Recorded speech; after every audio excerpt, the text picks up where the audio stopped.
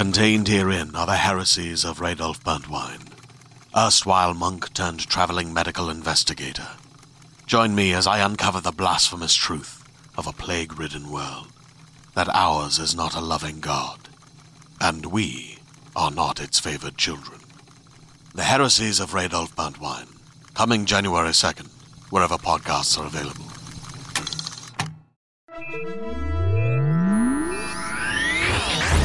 Lightspeed. Hello, and welcome to the Lightspeed Magazine Story Podcast.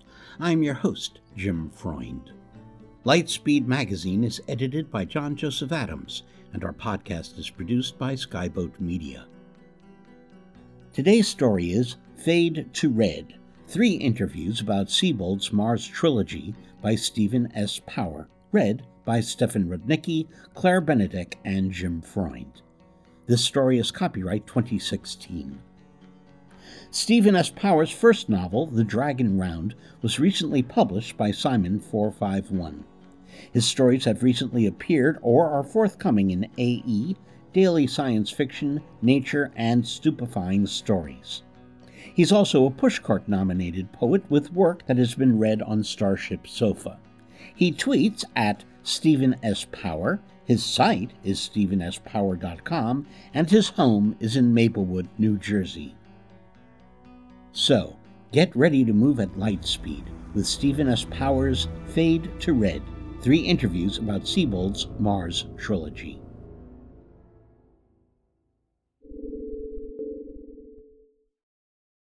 Fade to White, an interview with Brian Sebold, director of the Mars Light. Stephen S. Power, posted March 16, 2018, 3:40 p.m. EDT. The Mars Light began as a 10-minute short that Brian Sebold made without a crew after wrapping his Google fantasy series Anvil of the Sun. Now it's a 5-part documentary, which NASA Films released today online and in select theaters. Mr. Sebold spoke with me via Skype about shooting remotely on Mars, about working with the Jet Propulsion Laboratory, which runs the Mars rover project for NASA, and about what the Mars Light is, which the documentary reveals for the first time. Warning, spoilers below.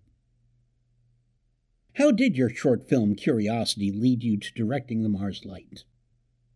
It wasn't so much the short, Stephen, as the research and techniques that went into it. I'll be the first to admit that my homemade rover didn't do the original justice, and my color treatment was a better reflection of my Hollywood thinking than of the Martian landscape. What appealed to JPL was how I captured the tension of driving the rover across Gale, where every pebble can put years of training to the test. They were also impressed that I left my Curiosity outside Hanksville, Utah, not far from the Mars Desert Research Station, then controlled it and its cameras from a van several miles away. And they were amazed that my route for approaching the Mars Light almost perfectly mirrored their own. But the short isn't really about the light. No, and that's the most important reason I got the gig. Like many, I really wanted to believe the flashes on Mount Sharp was something fantastic, but I knew deep down that once we took a closer look, the light would turn out to be nothing, just another pile of rocks that looks like a face. To me, that disappointment is the essence of ugliness, and I wanted to make something beautiful. Then it dawned on me, what if the real story of the light was the curiosity it inspired and the journey it impelled? The desire to know, not the knowing. So the light's a MacGuffin? Yes. I'd have put it in a suitcase, but figuring that anything I showed would have been disappointing, or worse, cliché, I simply ended with sunlight blooming in the lens. But now everyone's seen Curiosity's first images of the light. Yes, which allowed me to take a similar approach, focusing on the climb instead of the summit. That said, unless you're Kubrick, you can only get away with something as imagistic as Curiosity for 10 minutes. Otherwise, you'd end up with one of those Norwegian slow TV shows where the camera sits on the bow of a ship for 13 hours. Fortunately, with JPL's cooperation, I was able to create more than enough compelling footage from Earth, and by stitching together still images from Mars like animation. The only thing JPL didn't provide was a second rover so I could get 2 angles on each scene. Did they ever let you steer the real rover? The closest I got was putting my hand on a driver's shoulder, briefly because it annoyed her. I did plan out all the shots, though, first storyboarding, then working with Mission Control to get what I needed. What was it like to shoot remotely? Nerve-wracking at first, but, well, Hitchcockian later.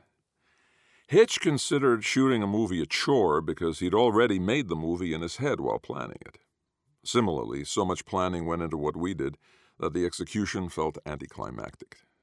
That said, Curiosity was well beyond its operating life, and we could never be sure the rover wouldn't get stuck at any moment while crossing Gale. So I was able to ratchet up the tension, like sending that Norwegian TV ship through a minefield. Playing off the driver's tensions made this easier. Several were upset they weren't at the center of the documentary. Well, JPL did bring some experience to the table, too. Absolutely. America's been at this a long time. You know the footage of Apollo 17's lunar module taking off? That was taken remotely. Ed Fendell had Gene Cernan park the lunar buggy a certain distance from the module. Then, seconds before liftoff, Fendell started sending commands at prearranged times to the camera mounted on the buggy so it would tilt up and follow the stage toward the mothership. Sadly, Cernan parked the buggy closer than he should have, and the module escaped what would have been an amazing tracking shot. So, let me follow up my first question. If JPL could already shoot remotely, why bring you on? Because they didn't want a film that looked like a home movie or, worse, security camera footage. They wanted a story with the rover as a character, an explorer, a knight-errant, something to help reinvigorate the wonder of space adventure that people had before Star Wars made space feel familiar. I already knew what that story would be, and we both thought it would keep people from fast-forwarding through the journey to get to the new information about the light. Or not watching, reading some tweet about the light instead and going, isn't that interesting?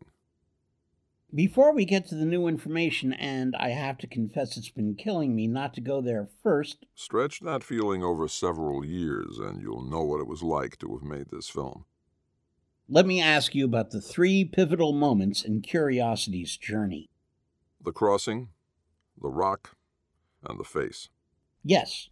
At the first 2 obstacles, there's talk of turning back, but when the rover approaches the third, and it's clearly wearing down, JPL decides they have to press on. There is no turning back. Were you a part of these decisions? No.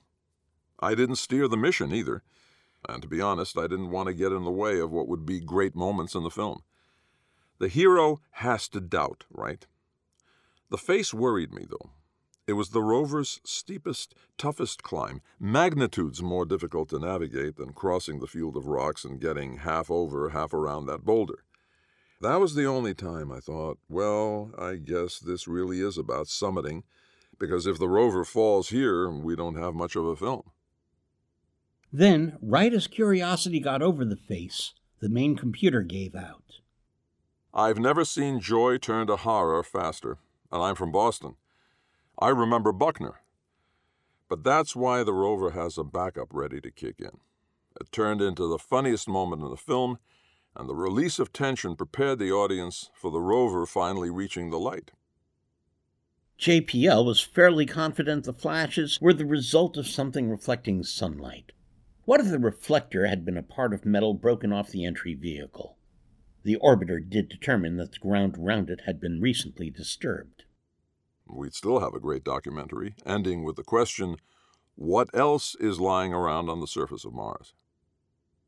You're already coming under a lot of heat because JPL didn't release all the images you had, especially those with better definition. People feel cheated, manipulated. To use your word, disappointed. That wasn't my decision. I didn't agree with it, but I did agree to an NDA, so I can't discuss it. JPL's made their position clear. As it turns out, they played everything, especially those senators, perfectly. Because of your NDA and those senators, can you respond to critics who think the documentary is propaganda for maintaining funding for the Mars programs? My NDA only covers internal JPL affairs. I had full artistic control over the film, provided it remained scientifically accurate, which I felt it must be too. Nothing was faked. I used no CGI. As to the programs, of course, I'm for keeping them alive. What's the point of being the richest country in the world if we don't spend some of that wealth on the big things? Do you agree with JPL's findings? The director in me says they might have gone further in their speculations. I can't imagine a natural reason for there to be a perfectly square gold tile on Mars. It didn't crash there, although a small meteor apparently uncovered it. Was it dropped, set, or buried? By who? Or what? When the rover's arm flipped the tile, I gasped. Do you think the marks on the other side are writing? If they are, it's unlike any writing on Earth. It wasn't etched into the metal or deposited into it like ink. Most likely it's a deformation in the metal that we're reading our own dreams into. You made the Mars light to stimulate wonder, yet, despite everything, you seem to resist it. Maybe some scientist rubbed off on me. They let wonder call the game, but doubt cuts the cards. Or maybe I can't help waiting to be disappointed. It's tough to give up that expectation, however beautiful I find the tile, because sooner or later we'll know what it is, and can its reality ever match my imagination? Sometimes I wish we'd found nothing and the flashes remained unexplained. Will analyzing the tile be the subject of your next documentary? If I had my way, and $5 or $10 billion, it'd be about bringing the tile home. It'd be about discovering its origins. Whether we do so, sadly, is up to those senators.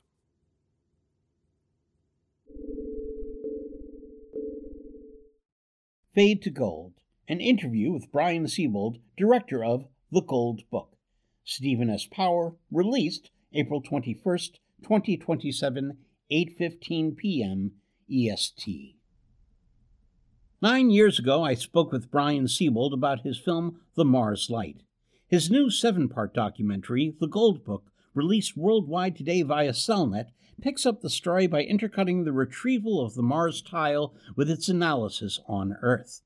He spoke to me from Moscow, where the film was produced by the Russian Federal Space Agency in collaboration with the European Space Agency. Warning, spoilers below. The first film you said was about wonder. What's this one about? The hard work of wonder. Anyone can say, I want to go to Mars, or I want to make a movie about going to Mars. But to do it, agony. Is that why you made one film instead of two to reinforce the agony? You could have released the retrieval sections much sooner. Yes, but that part was seen live with a lag, and half the mission controllers have written books about it. By intercutting the two stories, I think I provided a new perspective on the retrieval, the stakes, while showing that the analysis is no less epic. That hasn't stopped people from separating the movie into two parts, of course. I've read all those books and most everything else about the retrieval, so I was surprised by how many new details you had, such as how close the rover cannon came to failing. And I still left out half that story for security reasons. You can understand why. On the one hand, when you electrify a few cubic inches of hydrogen the way a hammer sparks gunpowder, you can fire a cartridge with a small gold tile out of a nanotube pipe at the escape velocity of Mars. On the other hand, were you to employ the same technology on Earth, you would have a gun that could kill a house. Was the muzzle flash, that white bloom in the rover's nav cam, a nod to your original short? Absolutely. It made for a nice fade to the tile being loaded into the CT scanner. Let me backtrack a little. In this film, you had to use CGI. Only for two things not directly filmable. The Mars relay vehicle capturing the cartridge, then the MRV flinging it into Earth's atmosphere the way stardust sent home its sample of comet. The pictures from the MRV's cameras were darker and grainier than we'd hoped for. Prompting endless conspiracy theories. which owe less to bad lighting than they do to the jingoism of those who sat out the greatest endeavor of our age. After all, the conspiracies began with the MRV shots, not the leaked rough cut of that scene. Why didn't you address the political controversies surrounding the mission? They'd have made it a different film, a mundane film, not one about the heavens. Besides, I had enough to cover already. Early on, I decided to cut anything not about getting the tile home. How have you dealt with the controversies personally? Your citizenship? Stephen, I'd like to talk about the film. Then let me ask you this. How has making the film changed you? Well, like most people, the shock of knowing there's an extraterrestrial intelligence wore off pretty quickly. Now that it's normal, it doesn't bear thinking about. That's probably key to our survival as a species. We tune in the unusual, the different, because they're potentially dangerous. But once intimacy defangs the strange, we tune it out. The downside is we then start looking for new dangers. Or old ones. A troublesome film. A troublesome filmmaker. Precisely. I can be understood in human terms. But can we understand whatever made the tile? If they're dangerous, would we recognize that? If they aren't, would we misjudge them? And can we even imagine how they'll see us, figuratively and literally? Which brings us back to the tile. You lit the lab to look stark, sterile, while you gave Mars a bronze warmth. I wanted the lab to seem the more alien place because to them, we are the aliens. We need to start seeing ourselves from their point of view. Because they're coming? No. Because they are. Whatever they are.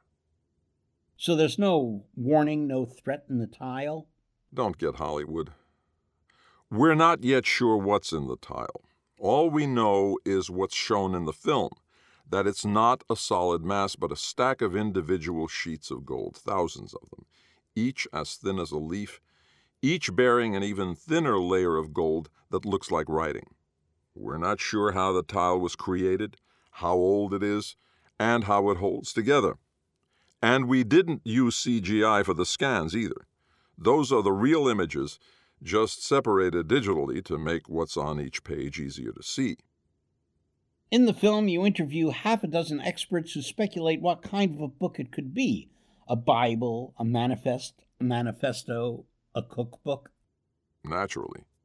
What if it's none of those? What if it's totally insignificant? Alien ephemera? Archaeologists spend their lives sifting through trash. Seems like a good place to start. How will Russia react if they find technological secrets in the tile?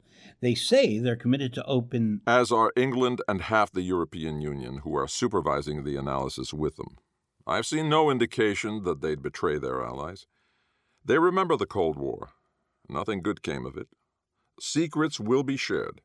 Hence this movie and the crowdsourced effort to decode the tile that we're launching alongside it. No pages will be held back? What would be the point? We don't know what's significant. And for all the power of our computers, they can't replicate what hundreds of millions of creative minds can do together. At least those minds who are allowed to participate. Once America sees how this project brings the rest of the world together, they'll jump in too. For all the hard work that went into retrieving the tile, the more important and far harder work lies ahead. Bringing ourselves together to meet the tile maker someday. Learning their language at the same time, making it our language too, will do that. Are you prepared to be disappointed? Of course. I'm an idealist. I believe in beauty. I believe beauty can be realized. But I know it never truly can.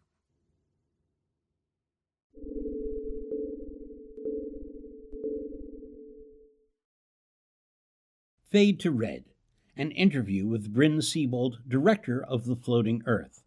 Stephen S. Power, broadcast November 22nd, 2039, 1815, UST. Bryn Sebold's documentary, The Mars Light, is about the discovery of the Gold Book, and its sequel, The Gold Book, is about the book's retrieval from Mount Sharp and its analysis on Earth.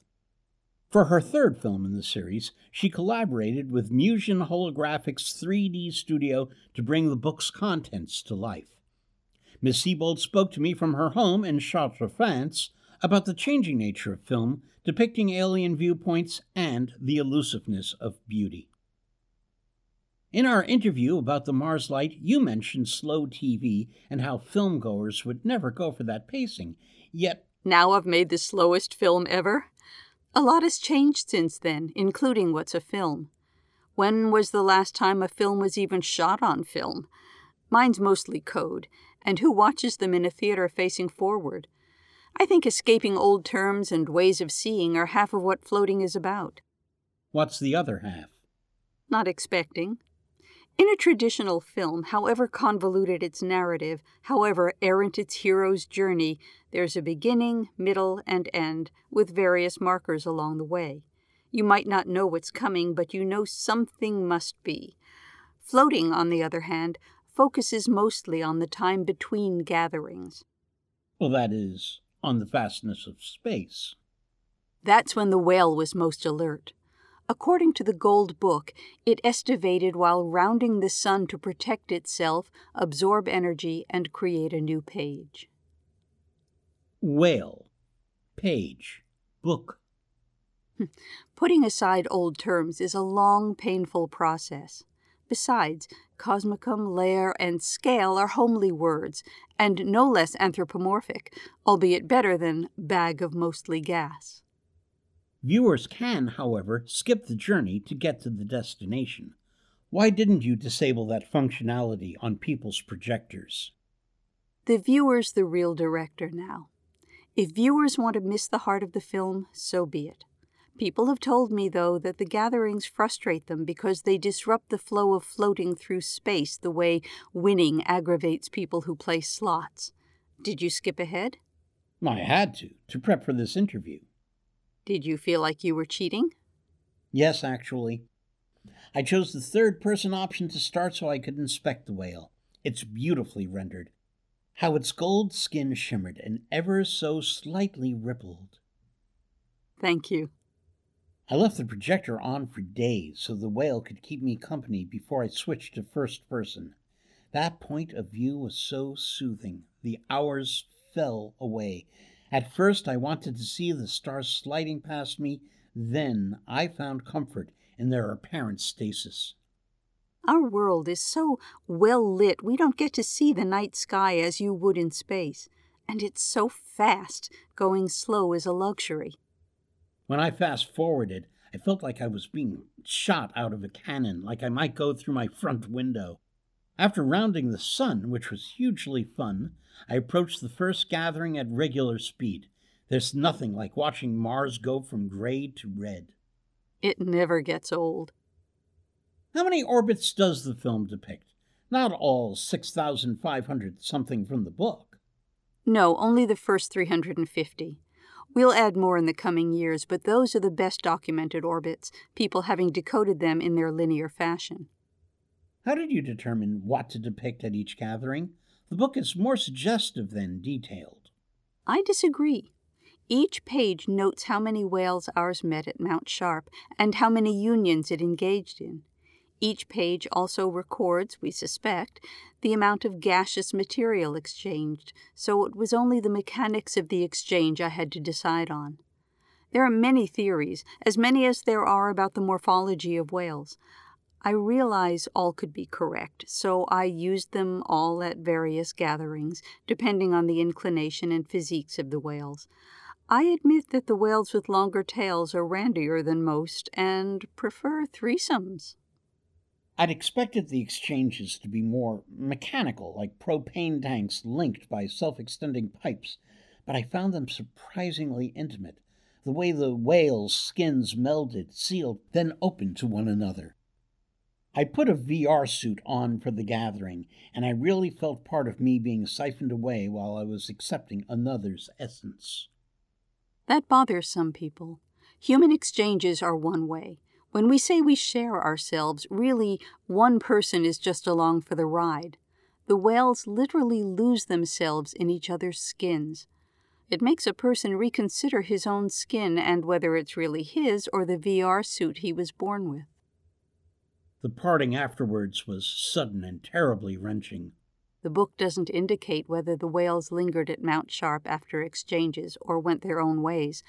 I think the cuddlists are overly sentimental and the animalists trying hard to be objective, but I had to side with the latter because I wanted to follow the book and bring people the life of the whale as it had recorded it. Personally, I imagine the exchanged material fuels them emotionally, if whales have something analogous to our emotions, during their orbits. Me, I don't think I've ever been so lonely. I could feel each bead of cold sweat in my suit. I wanted to tear it off like a used condom, but that seemed disrespectful. The slowness became agony. And our whale had a short migratory period, orbiting the sun in fewer than 200 years. It only met other whales at Mount Sharp on 1 in 7 orbits overall, but at least it had a greater chance to gather than those whales which have longer periods. Imagine going millennia without touching another person. In human terms, that would be like years of solitary confinement. That's another thing people have a problem handling, the time scale of the film.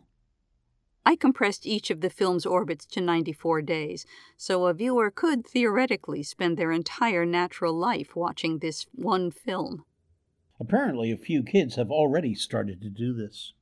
I wonder how long they'll be able to live on whale time.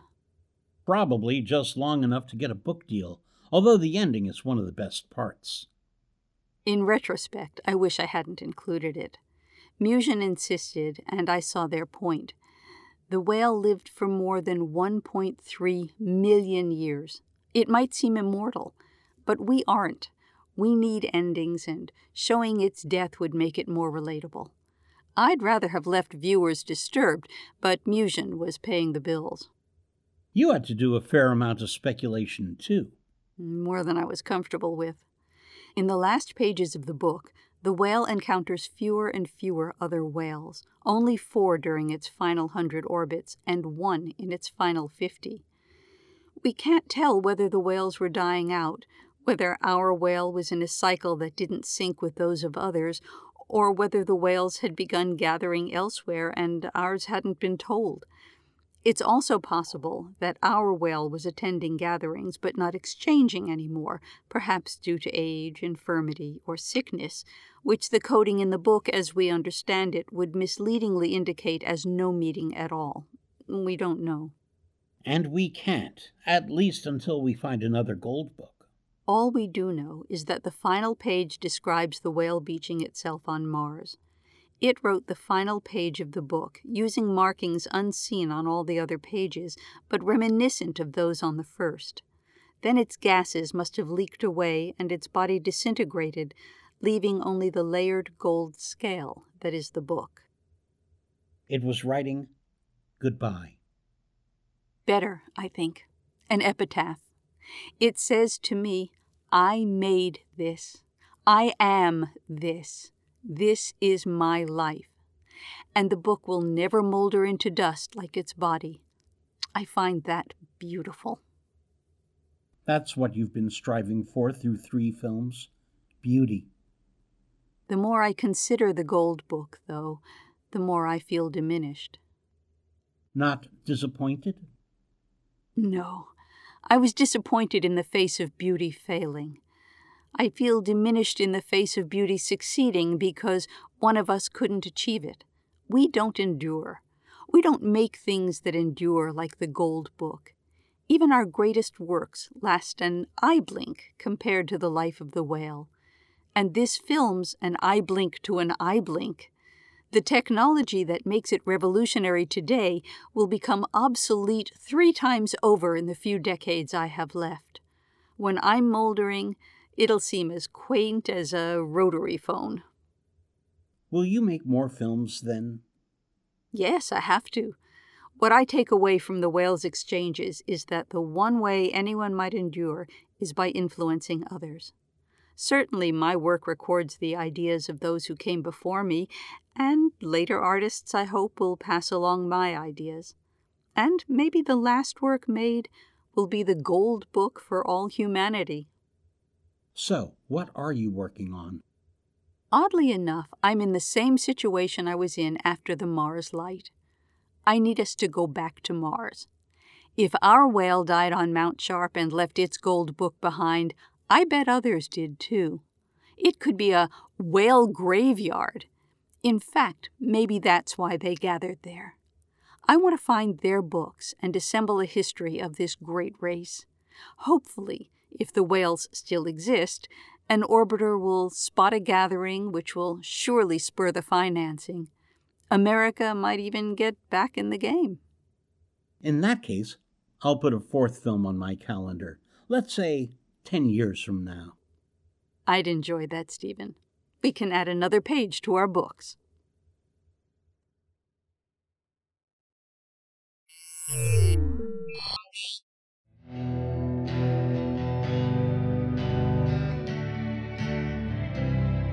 Welcome back. You've been listening to Stefan Rudnicki, Claire Benedict, and Jim Freund performing Fade to Red, 3 interviews about Sebold's Mars Trilogy by Stephen S. Power. We hope you enjoyed it. If so, please help spread the word by leaving a review or rating at iTunes or the social media venue of your choice. Our editor is John Joseph Adams. If you are not already a subscriber to our Hugo Award-winning magazine, check out our many options at lightspeedmagazine.com/subscribe. This month's issue is sponsored by our good friends at Tor Books. Skyboat Media, the most respected independent audio production team on the West Coast, produces the stories for this podcast. They are headed by the Audie and Grammy Award-winning narrators Stefan Rudnicki and Gabrielle DeCure. Be sure to check out their website at skyboatmedia.com. Music and sound logos are composed and performed by Jack Kincaid. Post-production for Lightspeed is in association with yours truly. This podcast is copyright 2016 by Lightspeed Magazine. Thanks for listening. That's all for now. See you on the Bitstream. I'm Jim Freund wishing you cheers from all of us at Lightspeed.